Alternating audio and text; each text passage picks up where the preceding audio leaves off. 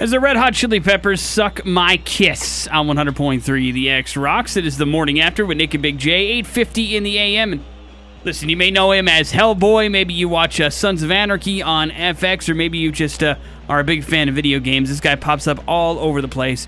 His name is Ron Perlman, and he is on the show with us this morning. And good morning, man. How you doing? Doing good. How you doing, fellas? We're excellent. Thank you so much for being on the show, man. We appreciate it.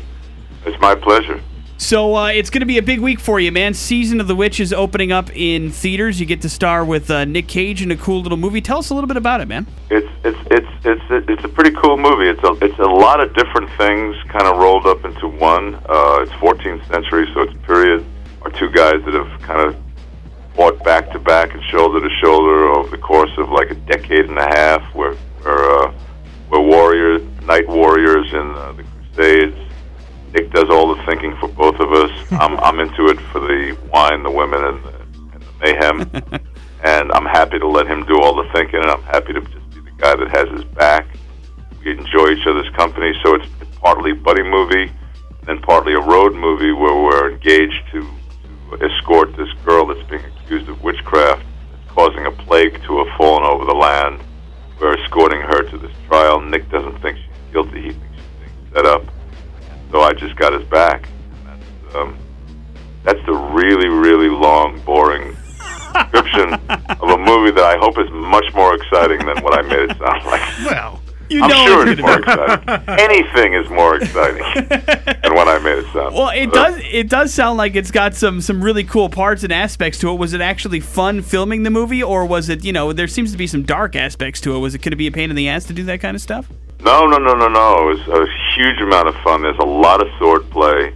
There's a lot of reversals and turnabouts, and there's a lot of times where we're not really sure where we're at, and what the lurking dangers are, but they're all around us. Yeah, there's the clock is definitely ticking. It's very suspenseful, and it's got huge dynamic, and you can take your 13-year-old to it. Yeah, how much training does it take for you to do the swordplay stuff and the time to lay out those little fights? Well, we were lucky enough to have been given like 3 weeks prior to committing anything to celluloid to get our sword skills and our horseback riding. The things that you don't necessarily get a chance to do here in modern life in the 20th century. And we were able to build story around who we were, where we came from, why we are as close to one another as we are. So yeah, we utilized that pre-production time, I think, to the advantage of what the audience is ultimately going to end up seeing. You're no stranger to the action stuff. I mean, between Hellboy and the stuff that you're doing on this movie, does that kind of physical activity come pretty easy to you? No, it's a challenge, but it's a challenge that is welcome. The great thing about this business is no 2 days are ever alike, no two experiences are ever alike. You're constantly being asked to invent things, think about things that you maybe never thought of before, and try to find some sort of resonating truth to a situation that seems rather fantastical. So that's the fun of it, and that's what I love about it. And I love the fact that we found ourselves in some amazing locations in the Alps of Austria and Vienna and throughout Hungary to make this film. We worked in some very, very challenging physical conditions. Temperatures were like 15 below zero on certain nights that we shot. And I think you see that. I think you see the fact that we're suffering our way through, that we're constantly exposed to not only danger but to really rough conditions. It all makes for hopefully an exciting viewing.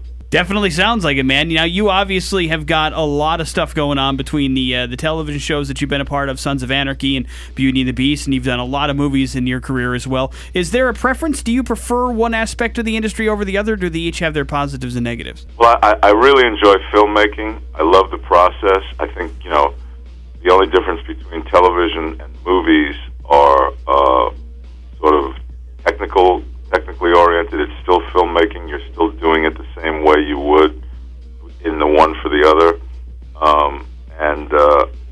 I love the variety of it. I love jumping from one genre to another and jumping from one type of storytelling to another.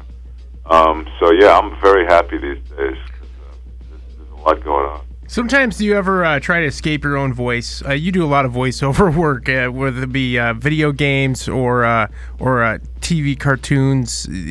Sometimes you drive yourself insane?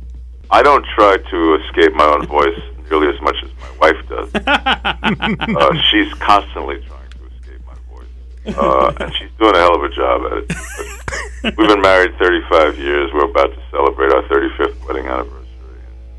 I love my little honey pie. Nice. You know, I remember the first time I actually stumbled upon you was in a foreign film called City of Lost Children, one of my favorite films of all time, actually. And you've done independent films, you've done now some big budget movies, and you've done even some foreign film. There's got to be a pretty drastic difference between all that kind of stuff, right? Actually, not as much as you would think. I mean, I've gone all around the world. I've now worked on 6.5 continents, the half being I shot a movie in Iceland not long ago.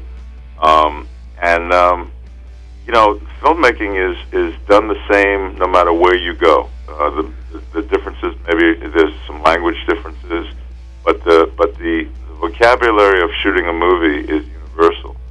And, you have the same guys doing the same kind of work wherever and whatever. The differences in the detail. And that's one of the magnificent things about it, is that you can really travel seamlessly throughout the world, and you're going to get a different look at their approach. You're going to get a different look at how they are culturally and how that translates into their work ethic. But for pretty much filmmaking itself is the same, whether you're doing it in Wyoming or Siberia.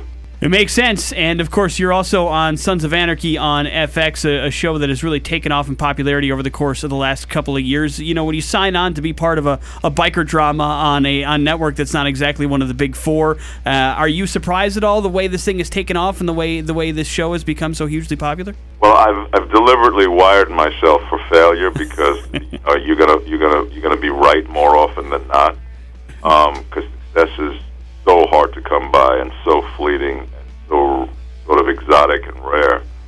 So whenever anything kind of has legs and resonates with the public, I'm pleasantly surprised, which is how I'd like to keep it. I'm very, very thrilled by the response to Sons of Anarchy and by the longevity to it. It looks like we're going to go for a few more years. It's a great show to work on. It's really good storytelling. It's a phenomenal cast, the most unegotistical bunch of people I've ever been around, and it's really a fun show to do.